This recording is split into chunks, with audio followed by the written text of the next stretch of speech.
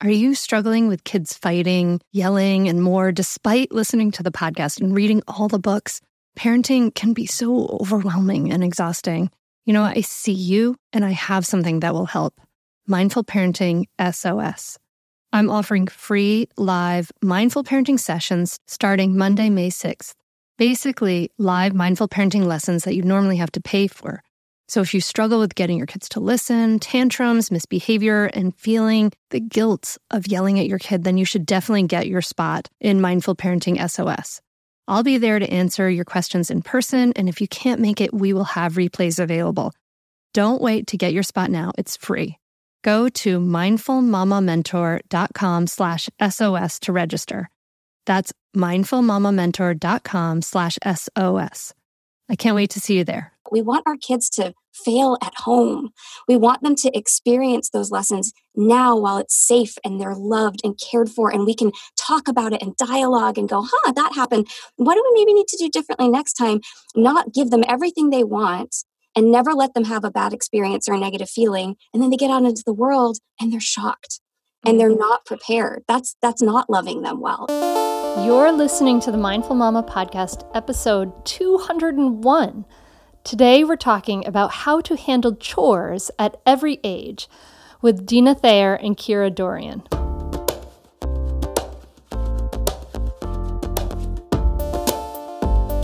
Welcome to the Mindful Mama podcast. Here, it's about becoming a less irritable, more joyful parent.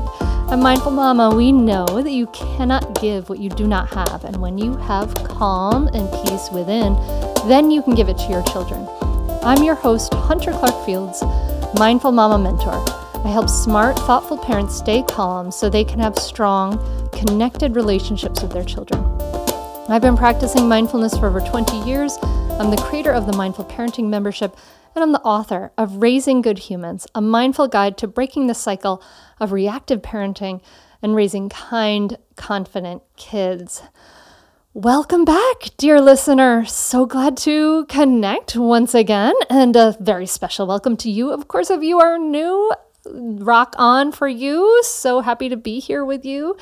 In just a moment, I'm going to be sitting down with Deana Thayer and Dorrian, and they are the amazing parent coaches from Future Focused Parenting and the podcast hosts as well. And they co-host the Raising Adults podcast, which is so cool. And today we're going to be talking about chores. Dun, dun, dun, right? Like, you know, we want this, right? Who doesn't wish their child would do more around the house? So we're going to talk about why we have to get over our hesitancy towards fostering responsibility and how to handle chores at every age and stage that your children are at. So whether you have young ones or older ones, this is a must-listen episode. So I want you to listen for a few takeaways. We're going to talk about building the link between responsibilities and privilege, what chores to give at what ages, and what to do when kids have resistance to chores. So we cover the whole thing, my friend, and I think you are going to love this episode. And as I offer this, I just want to let you know that there may be a few spots left in my coaching programs that are starting real soon in January. And if you would like to learn more about that, you can go to mindfulmamamentor.com. And this is for you to get the highest level of personal attention, accountability, and really there's nowhere to hide. So you become one of my VIPs. And we sort it all out. It becomes the work that changes everything. So if you are interested in that, please check mindfulmamamentor.com or email me at hunter@mindfulmamamentor.com to see if there are a few spaces left. And I want to let you know that we are going to be doing a brand new challenge that is going to be totally free for everybody. So tell your friends. It's going to be the 10-day Calm and Connected Challenge. And that is going to be starting on January 13th. So exciting. So go to mindfulmamamentor.com, make sure you're a part of it. And that way we can connect and take this work out of the podcast and into real life. All right. Awesome. So thank you so much for listening. I know you're going to love this episode. So let's dive right in. Deana and Kira, thanks so much for coming on the Mindful Mama podcast. Thanks for having us. I'm excited to have you. And you have your own podcast, Future Focused Parenting. You do parent coaching and things like that. And I'm so excited for you to talk to you about this because we're going to be talking about, giving our kids responsibilities. And I just like, I was thinking about this, and I'd like to ask my guests about this, I'd like to kind of set the stage a little bit. Like what was it like when you were a child? You could maybe take turns on this since we have two people here today. As far as the amount of responsibility you had, and now what do you? And maybe we can also then take it into what do we see as how much responsibility kids are generally given today. So, what was it like when you were a child? Either Deana or Kira, take it away. I can start. This is Kira. Hi. It's interesting because I would say that I was given a lot of responsibility in terms of trust. So my parents just put a lot of trust in me. There was this kind of unspoken thing that, if as long as you keep being trustworthy and responsible and honest and communicative, we're going to really give you a lot of freedom. So I had no curfew. Parties were at our house, those kinds of things. But it was really clear whether they said it or not that one mistake and that would go. So as I built trust, they just kept giving more and more responsibility. However, and I've talked about this on our podcast, I had no chores and it was so detrimental. It's one of the reasons I'm so passionate about my kids having chores because I just grew up with no sense of that. And now as an adult, I'm super begrudging every time I have to wipe down the counters. And so it was amazing. They did such a phenomenal job in this one area and then just kind of dropped the ball in this other area. So yeah, that's kind of what I would say about my upbringing. Yeah. What about you, Deana? So, can I ask you about that? Having no chores. I mean, so you would be hanging out, reading a book or watching a TV or something. Your parents would be doing all the work in the house. Did you have siblings? Did they have chores? What was going on? Yeah. So I'm an only, and my parents got divorced when I was 12. And so I think that was a part of it, was really, I think, around the age that maybe they would have even been thinking about me having those bigger responsibilities like cleaning the house. They were maybe mollycoddling me a little bit because they just split up and it was oh, don't make her life harder, And so I think that was the thought behind it. And then it just, tripped into all these other things. But I say I had no chores. I lived predominantly with my dad, and I did a lot of, I cooked for myself, I packed my own lunch. So there was a lot of day-to-day responsibility. I guess I should be more specific. It was really around cleaning. My father did not like that my room was a mess, but never really made it a thing that it had to be clean. I didn't have to help with cleaning. The few times that I did, it was just such a disaster that I think he gave up. So yeah, I think I had a lot of grown-up responsibilities in terms of some of taking care of myself, but not so much around contributing to the household, if that makes sense. Kind of like my kids and the fall leaves. Yeah. How about you, Deana? Well, for me, I think we've come to learn a lot recently. You hear this different, distinct terminology between authoritarian and authoritative, and how one is detrimental and one is really positive. And I think my parents actually leaned a little more authoritarian, and so it was a pretty strict household, actually. But interestingly, and this might not be popular or common, I came to really appreciate it. I always knew where the boundaries were. There wasn't ambiguity. For someone like me, I'm super type A firstborn. I liked that it was really clear and that the policies in our household weren't nebulous. So even though I would say it was a pretty strict environment, it was positive for me, and I don't resent it or have hard feelings coming out the other side. I did have chores and I also had some expectations around grades and things like that, but I can genuinely say overall it was positive. I don't feel feisty about it looking back on it, but they were definitely the boss, I guess, is what I would say. Now, you mentioned the difference between authoritarian and authoritative, and I don't talk about that very much because I find that using those terms really confusing because they both start with the same darn syllables. So just to be clear and specific, like authoritarian is where the parent pushes down all the rules and says that you do these things and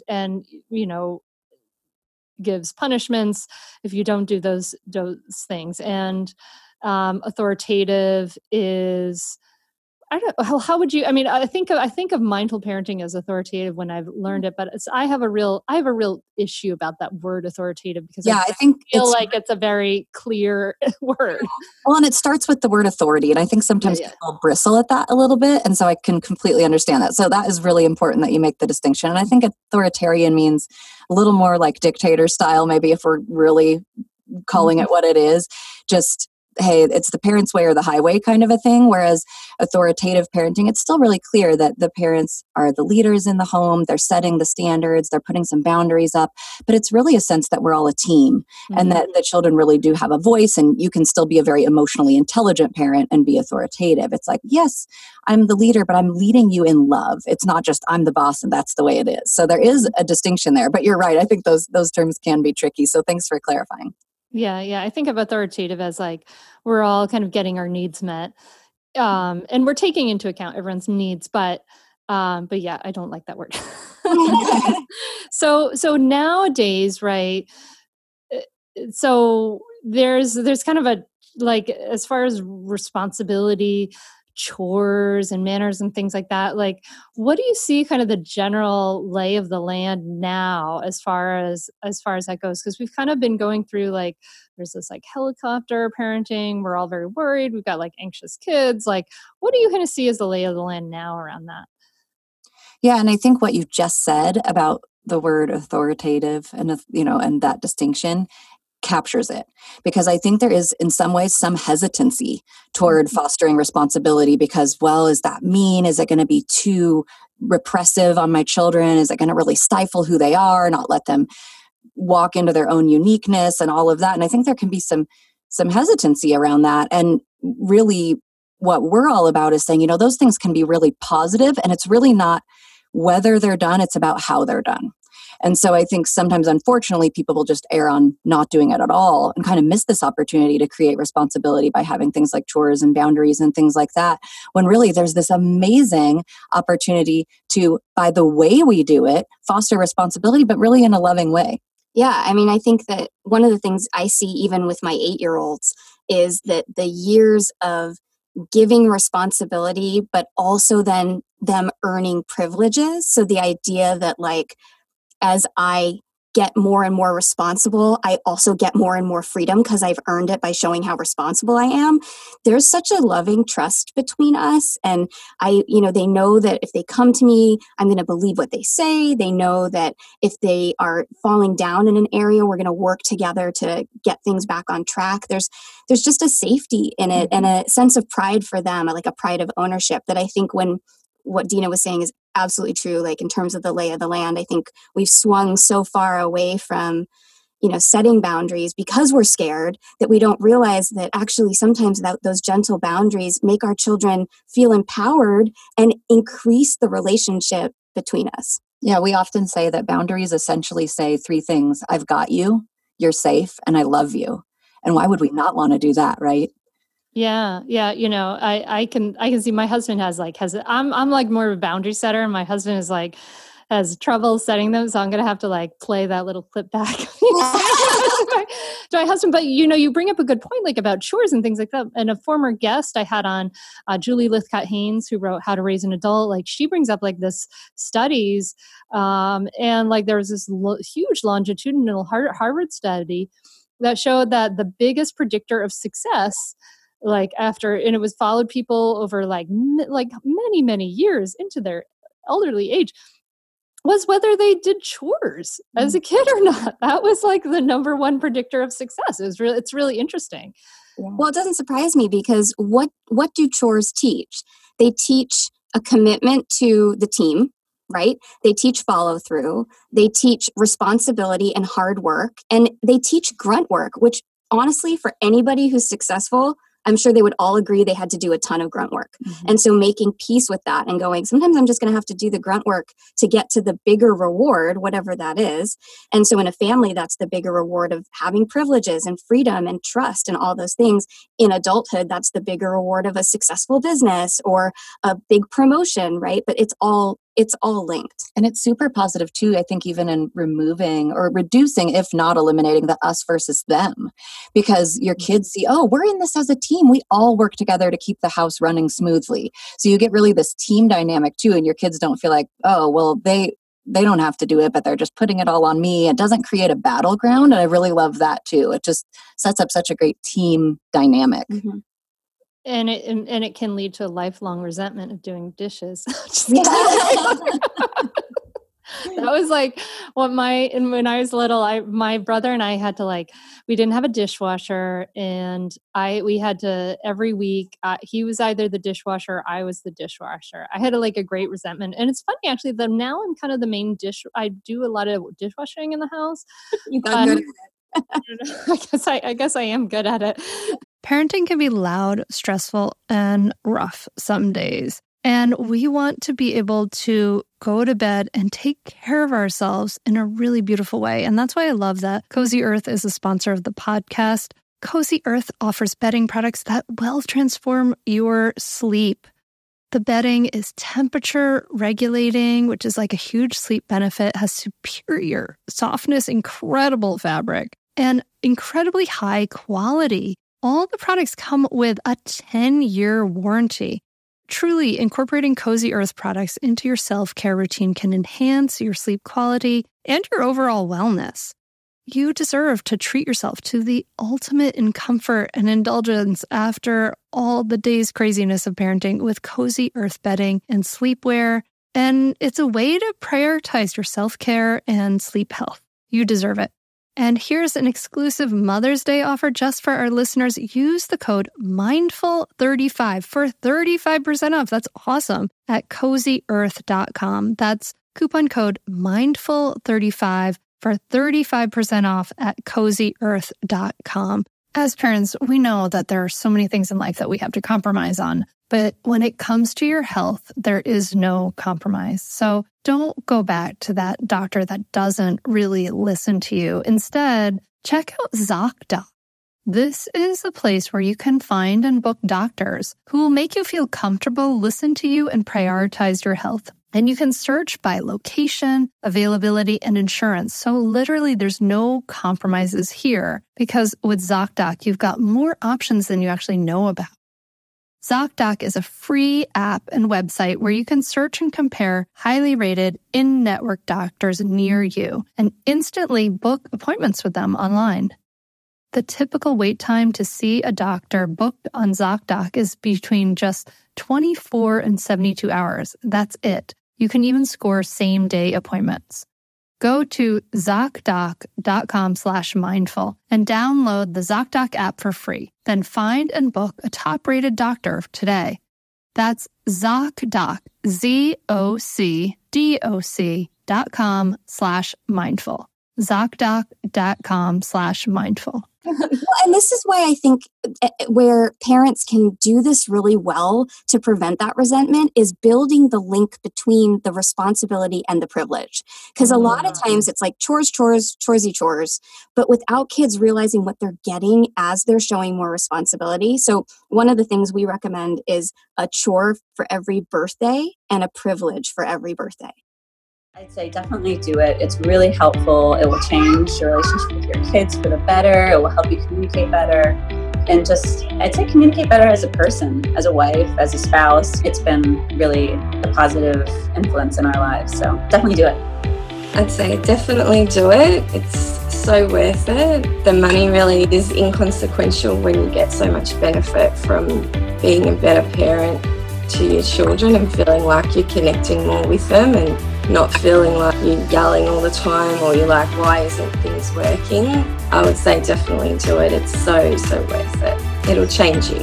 No matter what age someone's child is, it's a great opportunity for personal growth and it's a great investment in someone's family. I'm very thankful I had this. You can continue in your old habits that aren't working, or you can learn some new tools and gain some perspective to shift everything in your parenting. Are you frustrated by parenting? Do you listen to the experts and try all the tips and strategies, but you're just not seeing the results that you want? Or are you lost as to where to start? Does it all seem so overwhelming with too much to learn? Are you yearning for a community of people who get it, who also don't want to threaten and punish to create cooperation? Hi, I'm Hunter Clark-Fields, and if you answered yes to any of these questions, I want you to seriously consider the Mindful Parenting membership.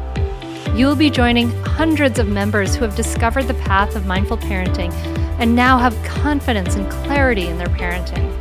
This isn't just another parenting class. This is an opportunity to really discover your unique, lasting relationship, not only with your children, but with yourself. It will translate into lasting, connected relationships, not only with your children, but your partner too. Let me change your life. Go to mindfulparentingcourse.com to add your name to the waitlist, so you will be the first to be notified when I open the membership for enrollment. I look forward to seeing you on the inside. mindfulparentingcourse.com.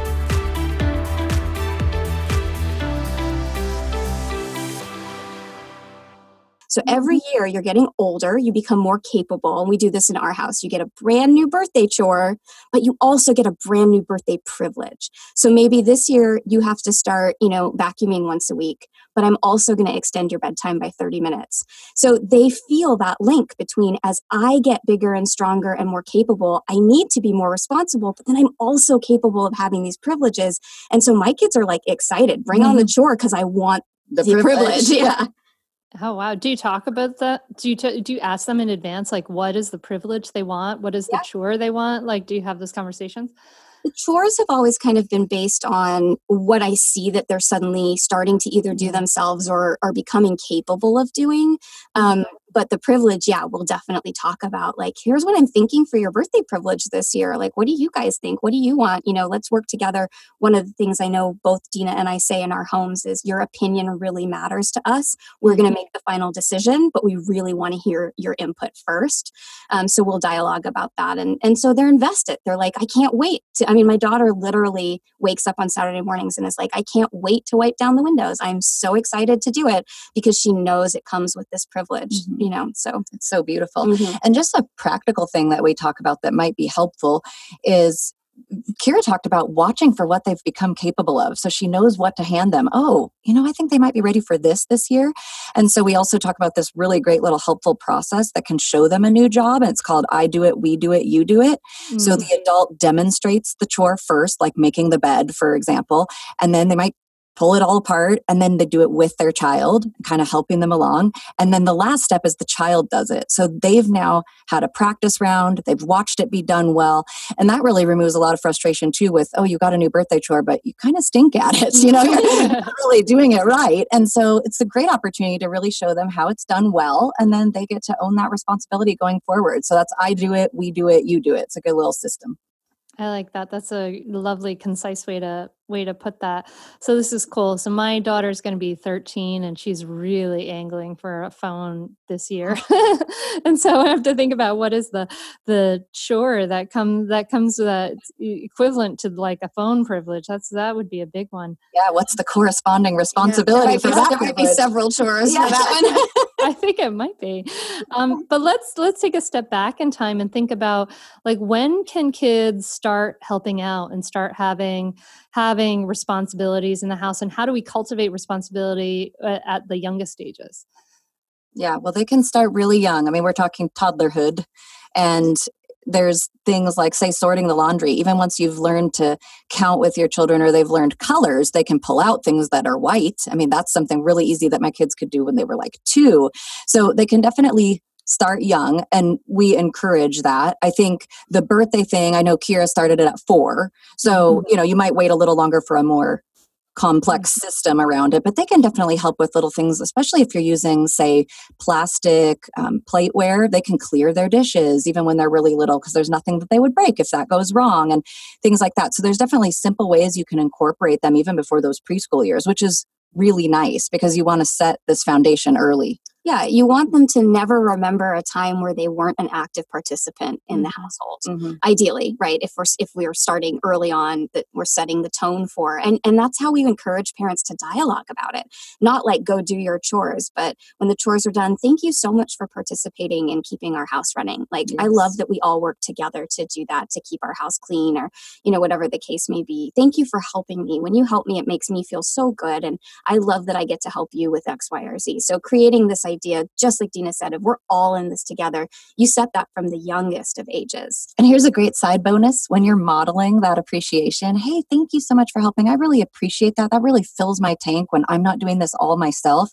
You've now modeled being grateful, and maybe, just maybe, they might thank you sometimes because we all know motherhood is like super thankless, right? So you never know when that being a good example might pay off and you actually get a thanks for a meal. And I say that like being lighthearted, but really it's true. If they're not shown, wow, I should be thankful even for those everyday things that my parents do and not take them for granted. They might not know to do that. And parenting is really thankless and kind of behind the scenes sometimes with really not much gratitude. And so we can model that for our children. And it's amazing how much more grateful they become because they've seen it. Yeah. And I think, sorry, go ahead. Actually, my daughter, who's 9, has thanked me for making dinner the other night when I was tired. And I was like, oh, great. Thank you, honey. And I think this is the other thing is that, parents are so overwhelmed. We do so much. It's also for us. So yes, everything we said is the main focal point. We want to raise responsible adults. We want to teach responsibility from a young age, but we also for ourselves need to be passing things off and learning how to do that. How do I say, you know what, actually you're capable of making your bed, so I shouldn't be doing it anymore. You're now capable. I want to take that off my plate and put it on yours because you can. And that's going to make my life easier. I'm going to be a better parent. I'm going to have more energy, right? So that's a nice kind of secondary reason that giving over responsibility consistently over the years is helpful to everyone. Yes, please get good at delegating. I mean, that's a way that you take good care of yourself too and don't get burnt out. I think some parents almost go into martyrdom, like I'll just do it all, but they actually resent doing it all. So this is a really good balance. So at the young ages, they can do chores starting long. I really think of like the whole Montessori system because like my kids we were very involved in Montessori.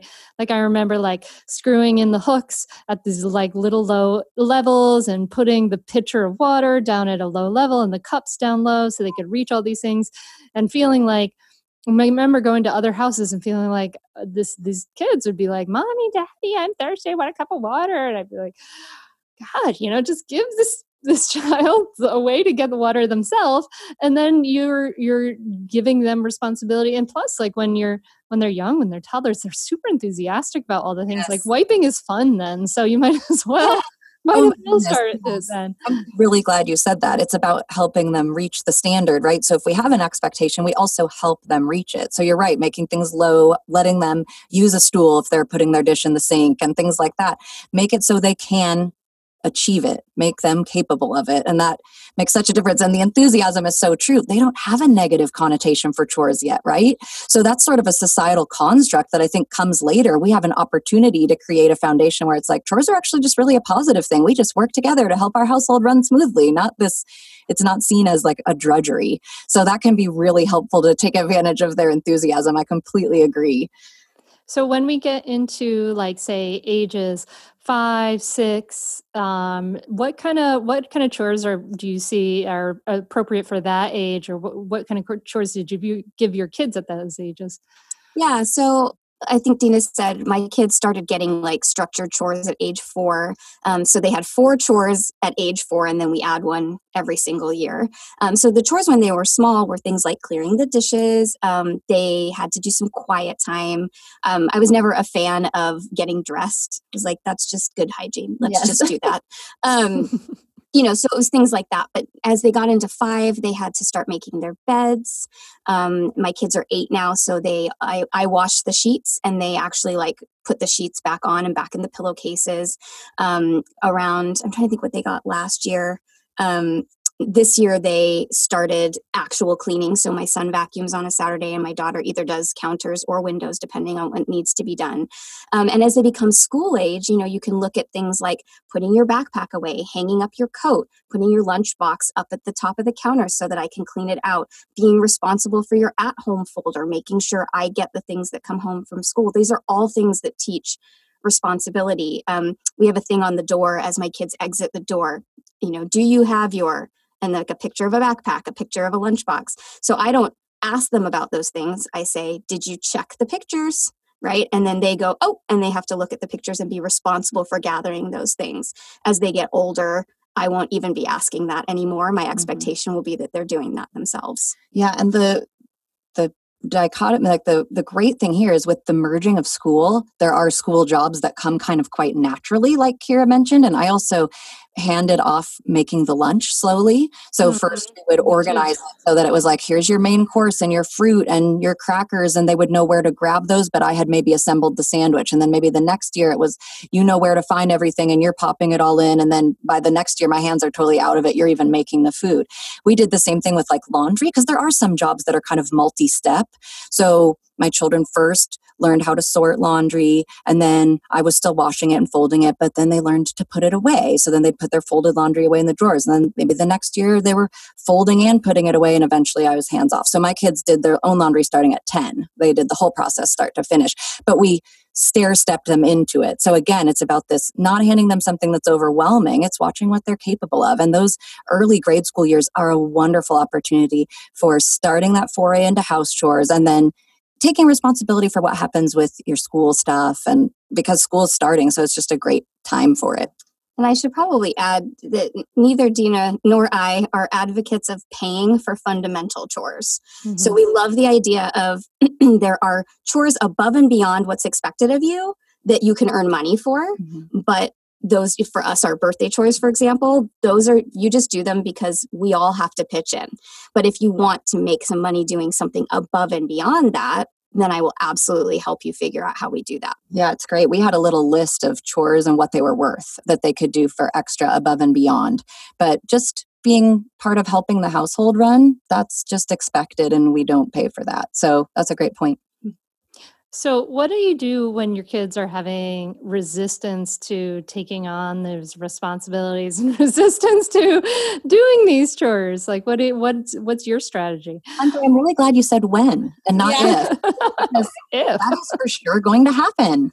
So there's a lot of things that you can do. And I'm going to let Kira go first because she's still kind of in this, and I have teenagers. And so I can talk about some great things for older ones that are really helpful if they get to be kind of a stinker about this. Yeah. So go ahead. So I think the first thing is, if you start this early, you're just going to see less of it. That's what I've noticed. Like, it's not that my kids never gripe. Of course they occasionally do, but they gripe much less than my friends who tried to implement chores at age 8. So that's the first thing, is that, when you set this tone early, it just becomes a part of the way that we do things. But in our household, they really understand the concept of privileges. This idea that not everything in our house is guaranteed. TV is a great example. I don't have to let you watch TV. That's a privilege that you earn by being a part of our household, but it doesn't come with the parenting, right? Mm-hmm. Parenting means keeping you safe and fed and clothed and a roof over your head and loving you well, but I don't actually have to let you watch TV. So they know that the way they get the privileges is by showing the responsibility. So the few times that they do gripe, I've just said something simple like, I'm really sorry that you don't want to, do your responsibilities to participate in the house.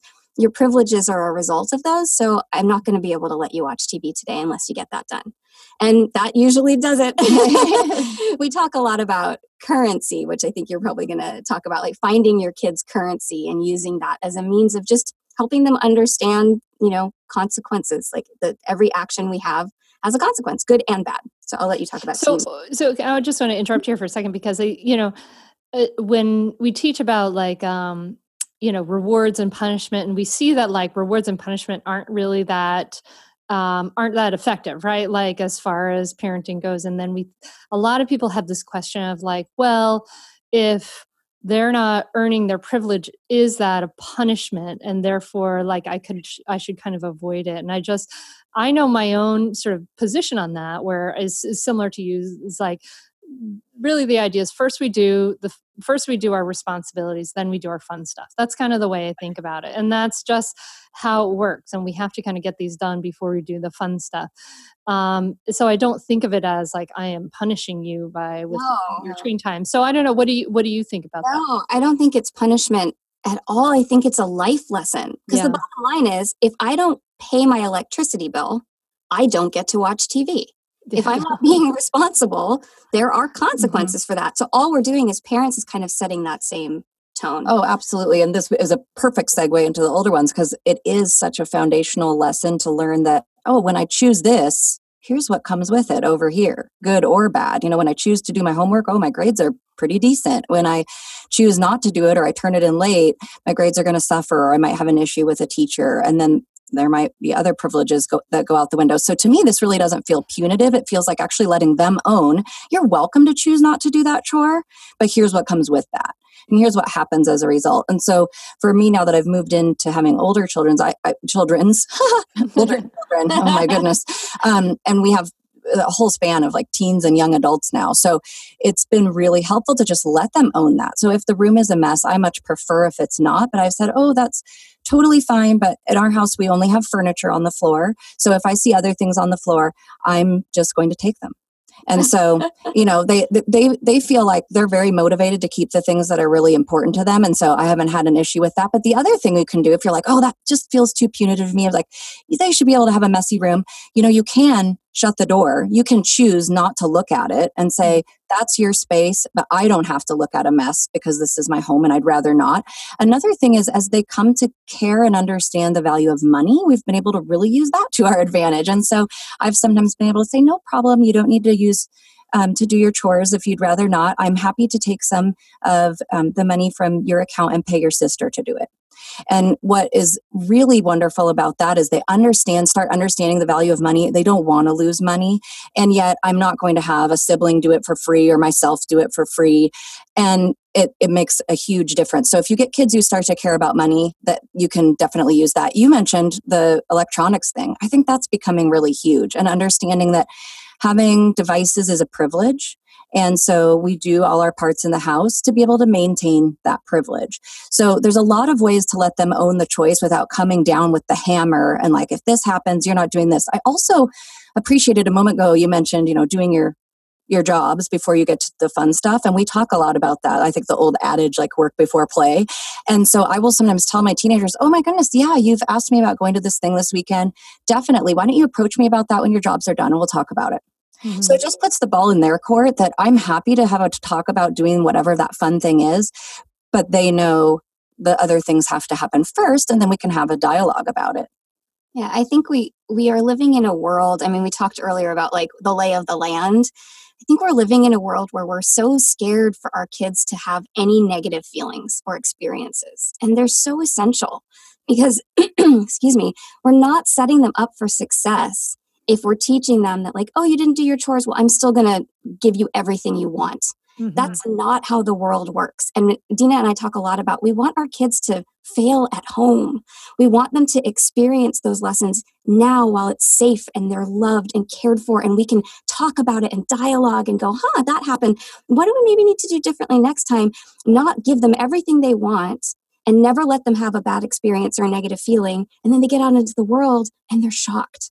And they're not prepared. That's not loving them well, even though it feels like it. No one likes to see their kids sad or frustrated or disappointed. But those are normal human experiences, and we have to let them have them in that safe environment first. So good. And we talk a lot about being a needs-based parent, parenting toward your child's needs. And sometimes the need is to learn the life lesson. And we're actually loving them best by letting them learn those things so that the world doesn't feel like a slap in the face when they get out there and go, whoa, this is nothing like what I experienced growing up, and they aren't prepared for it. So then we end up actually doing them a disservice. Where instead of clearing the way for our children and making it all smooth, we prepare our children for the path, they are able to go out in the world and go, oh, yep, this makes sense. I remember when I choose this happens, and I learned this responsibility, or I know that sometimes I'm not going to feel great about what happens, and that's normal. We've actually done them such a favor to show them how the world works. And so that's where it really isn't punitive. It can really be loving. I want to tell you about a great podcast that you should check out, especially if you ever deal with any school system, which you probably do. It's called Understood Explains. This season of the show is hosted by teacher and special education expert Juliana Urtubey, and it's all about how to navigate individual education plans, also known as IEPs. And this season of Understood Explains covers topics like how to tell if your child needs an IEP and busts common myths about special education. So I checked out the episode on the difference between IEPs and 504 plans because my daughter Maggie uses a 504 plan, and it was really, really helpful. It went over all the differences, which one's better, how to get them, different myths and what your rights are, all kinds of different things that you should understand if your child may need extra help in education through an IEP or a 504 plan. The tone is super helpful, friendly, and smart. I highly recommend you check it out. To listen to Understood Explains, just search for Understood Explains in your podcast app. That's it. Understood Explains. No one told us the truth about parenthood. Why? This is the podcast everyone needed before they had kids, because now that those little ones are here, there is a lot to unpack. I'm Rachel Shepardota, and I am your host for the podcast No One Told Us, where we tell the truth about parenting and let you in on all the stuff you really should have known about before having kids. I am the founder of Hey Sleepy Baby, but this podcast is so much more than sleep. We'll be diving into all the topics that you really care about and need to know while you do your best job raising those adorable tiny humans. Our goal is to just make you feel less alone and less overwhelmed. There are so many things that no one tells us before becoming a parent, and I think that we should really pull back the curtain on becoming a first-time or second-time mom or dad to share the good, the bad, and the ugly. We'll have a little education, a little fun, and a whole lot of heart that goes into each and every episode. So join me and our amazing guests each week to hear us talk about what no one told us. And this is the way you're talking about it, I really appreciate, because you're talking about the middle path. It's not like life is hard, so I'm going to make my kids suffer and like experience hard life. But it's not like, I'm going to be that snowplow clearing away all the responsibilities. So as you talk about this, for me, the thing that comes up, and I think it makes sense as we kind of move up in the ages too, thinking about, say, if we're moving into a child who's like more like 9, 10 or whatever, the idea of homework starts to come in. And personally, I get a lot of resistance to this idea from my mindful parenting members, but homework is not, in my world, homework is not my problem. Homework is their responsibility. And you guys are nodding vigorously. Tell me a little bit more about like this. And I think about it with this idea of like it being okay to fail and learn that lesson. Is it okay for you to let your kid not do their homework and suffer the consequences? Talk to me a little bit about that. Yeah, please let your kid have that experience. We would absolutely advocate for that. I think that what happens is, you mentioned helicopter parenting and how there's this like major sway to go away from that. And we agree, like we're actually the opposite of that. But I think sometimes people don't realize that by like, how do I want to say this? I think there's a different way of helicoptering that's actually not parenting, right? So by not wanting any negative thing to ever happen to them and always trying to make their life as happy and joyful as possible, you're helicoptering because you're being this hovering protective over their feelings and their experiences, even if you're not up in their grill all the time. Does that make sense? Yes. To quote the great philosopher Dorrian, if you never let anything happen to them, you'll never let anything happen to them. And so, yes, we think sometimes if we just don't let any bad stuff happen to them, that's somehow doing them a favor. But with the homework example around these, 9, 10, getting into these tween ages, it becomes critical to go, I'm going to let some things happen to them. Maybe it didn't get turned in on time and they get to see what happens as a result. Mm-hmm. Yeah, I mean, I think that is mindful parenting. That's what you're talking about, right? Being mindful of the long game. That's like our thing. We have to think long term. What decisions am I making now? How do they impact my adult child when they're grown? And so that's part of being mindful, is thinking, I'd rather they make that mistake now and they get an F or they lose points and we can talk about it, than I'm doing it all and making sure they get all these perfect grades. Then they get out into the world and they have no idea how to manage themselves. And how to manage failure at all. Yeah, awesome. I'm glad to hear that confirmation from you guys, because it can be such a tough question and it's so fearful that it just brings up. And then what we have to recognize, for dear listener who you have, as you're hearing this, you're like going, oh my God, and clutching your chest that I can't let my child not do their homework. This is your stuff, right? Like, these are your fears. This is your work to work with, and that's okay. So this is where our kids are Zen masters showing us our issues. So let's think about like 10-year-olds, 12-year-olds, 13-year-olds. Any ideas for sort of responsibilities and chores? Maybe especially 13-year-olds. Now that I think about my daughter. Might there be a reason for that? Well, I know that in our household, middle school was a really critical time. So we upped the responsibility, but we did it really strategically, and we did it in two ways. And the first is, we did increase some of the household responsibility. And right about the time our kids were all becoming tweens, we became a family of 7. I'm in a blended family. So that was like crazy and wild. And so we had to figure out, how do we now divvy up chores? Now there's 5 kids, and how do we make them age appropriate? And it was a challenge, but we did step that up. And then secondly, along with that, we stepped up relational responsibility. So what that means is, they'd been learning from a young age, at least my 2 biological kids, about, problem solving and what happens when I'm having a disagreement with somebody, and how do I approach an adult if I have a problem with an adult. And we started to step that up. For me in particular, my kids go to a school that's divided into grammar and secondary school, and secondary school starts at 7th grade. So around this 12 time frame rather. And so at that point is when I stopped going to teachers on their behalf. So they had to do the relational work if they maybe didn't like a grade or didn't understand an assignment. Now, I made sure to let them know, I'm here for you. I've got your back. If you try that first and you're not making progress and you need me to come step in, absolutely, I'm here for you. Again, that message of, I've got you. But I had them start to take some ownership over their academic career in that way. And that meant even at home too, if, hey, now I have a step parent, and we really worked on not saying, you're not my dad, but saying, I didn't like that you said that to me. And how could they take more ownership of that in those teen years? Now, that absolutely works in a biological, intact first marriage family too. So you can start to talk to the adults in your world and say, that didn't make me feel good when that happened. Could we talk about it? So we stepped up, yes, these logistical responsibilities, but we also really stepped up relational responsibilities and how much ownership they took for problem solving with people, if that makes sense. Can I ask you a question about that? Because as I kind of think about, this is purely selfish, my daughter going into 13, she's like this kid who's really into a lot of things. She wants to do scouts. She wants to do this chorus thing. She's doing all these things. So she kind of has like a full life. She does piano. I mean, and I actually think that, I'm actually kind of coming around to realize, like, as the teens, especially now, they need those groups and things like that. So I feel like that's good.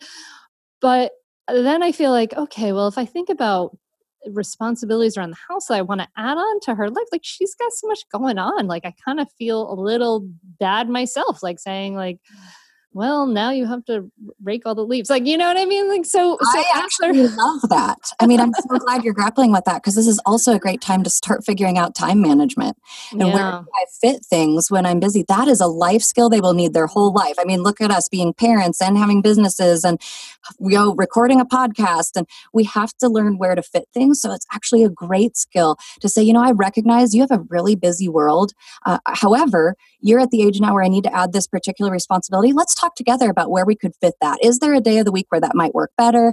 How can we talk about it and make it work? But time management, great thing to be teaching. So kudos to you for thinking about that, because that is important, even when you're busy. And it's all the more reason not to say no to it, but to say yes to it. You look like you had something to say. I was just going to say, what I was going to say was, well, Hunter, I'm sure you have a very full and busy don't have time to rake the leaves either. And exactly what Deana just said, that like, the reality is that when she gets into adulthood, she's going to be hopefully living a full and happy life, which, you most likely are. And that's great modeling, right? Like, okay, well, I actually can't because I also do this thing that pays the bills and I do the grocery shopping, blah, blah, blah. So we're going to have to figure out how you get to be a part of that and you get to learn all this great stuff that's going to set you up for success. But the dialoguing, I mean, it cannot say it enough how important conversations are. I mean, even with my 8-year-olds, we dialogue. They are a part of this conversation and kids just feel so much better about any decision that comes down in the household if they've been a part of it. Yeah. If it's not just like, hey, now you rake leaves, but it's, look, you have this full life and I need a little more responsibility from you. Just like Deana said, where do we fit it in? Let's work together to figure that out. Yeah, they love it when their voice matters. It makes such a difference. All right. So, and when we have this idea of these responsibilities, they're setting our kids up for this idea of like raising an adult so that you are out of a job. You're not doing much by the time they're 18, they're 17, they're 18. Then this is the hope and the great like angelic voices kind of like, it's like trying to in your house. Yeah. So what we do in our house is at 16 or when responsibility shows, but it's usually around there, we actually don't have any more rules. And so they know from the time that they're about 8 or 9, they know they're working toward that. And it comes from 2 really important things. One, I completely agree with you. I'm hoping to work myself out of a job. It's why we call our podcast Raising Adults. I'm not super interested in a 30-year-old on my couch. So it's part of that working you toward that responsibility. But the second piece is what Kira mentioned earlier. Then when, not if, when they fall down on having all these responsibilities, it's happening while they're still under my roof and we can talk about it. Like, oh, so that didn't go so great. What do you think? What do you think we maybe want to do differently next time? I mean, even down to things like curfew, because if they're 16 and there's no rules, it's not a curfew. But we do talk about things like, well, what do you have going on tomorrow morning? How might that inform when you want to be home tonight? So it's really great. They have all this freedom, but they're able to practice making good decisions. And so they get to do the decision making and flex that decision making muscle in a really safe environment for when a mistake happens. And then that way it's not like the first time they've experienced independence as freedom is while they're hundreds of miles away from me at college or what have you. So it's been a really helpful framework. They know that independence is coming, that they so long for, but that it's going to be safe if it doesn't go great sometimes. I was going to say, are there boundaries around that? Like, what if then they start staying out all night, like all the time, and they're not helping out around the house, but they're like, well, I have no rules, so it's too bad, Yeah. How do you deal with that? And I would agree with Kira. I think partly because the foundation was laid, I haven't really seen them take advantage of it, but they actually do know that they still have the courtesy boundaries, meaning you live in a home with other people.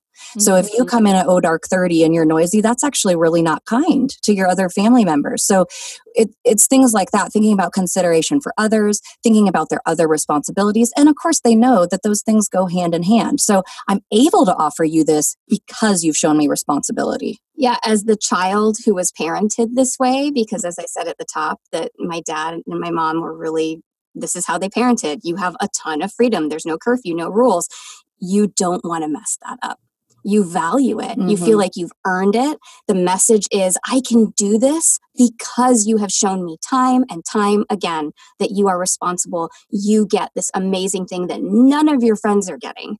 And how incredible. And I can tell you the last thing you want to do is mess that up. Oh yeah, they value it so much. And I can tell you, my daughter just went to college this fall and she has said to me time and time again, I'm so glad you did that because I have friends here who are going off the rails because it's their first time really having freedom and they're just drunk with the freedom and they're doing all these crazy things. And she's like, sure. I'm kind of like, this isn't new to me. So all she's adjusting to is academics and living in a dorm, not also I'm the boss of my own decisions. She's used to that. And she's really grateful that she had time to practice that while she was still at home.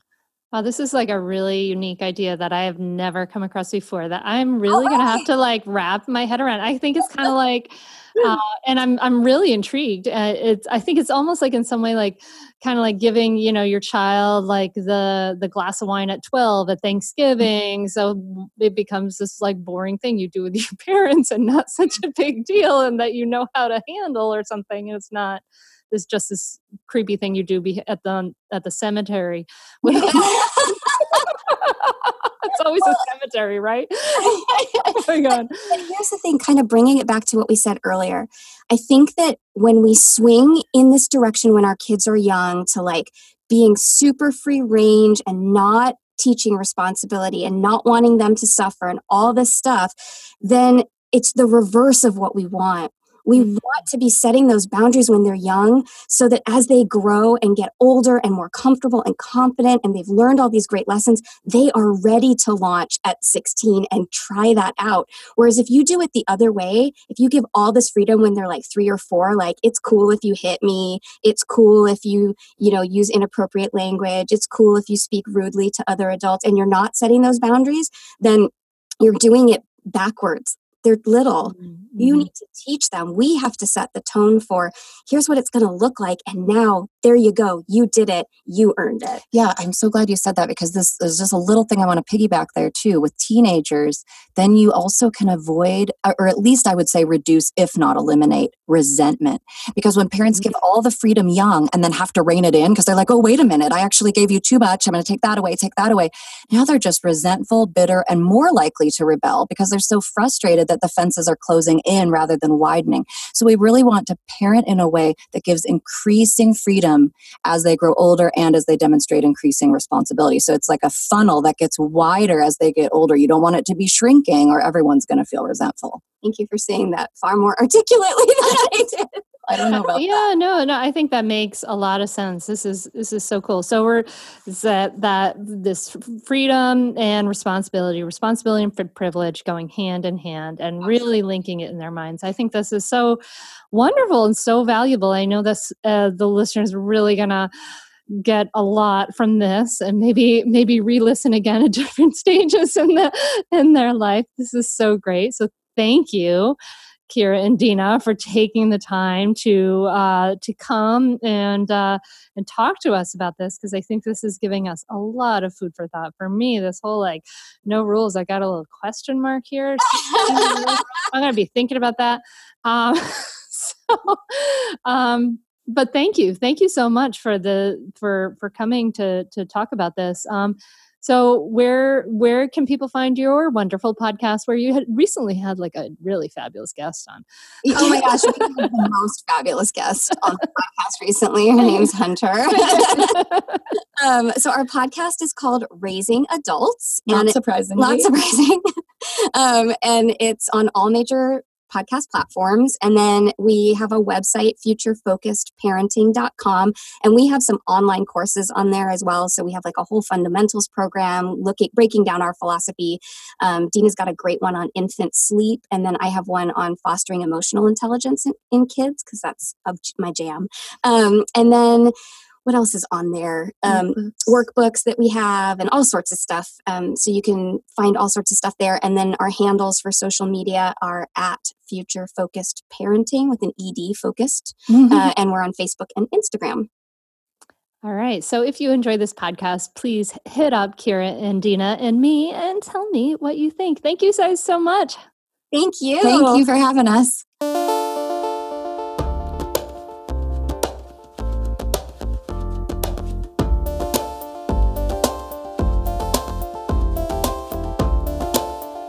I loved this conversation. I could have talked to them for a while. Definitely had my own takeaways with Kira and Deana. They're so wonderful. So I hope you maybe re-listen to this podcast and share it with your friends, because this is so, so valuable. Just want to remind you that I am going to be holding the brand new training, Calm and Connected 10-Day Challenge.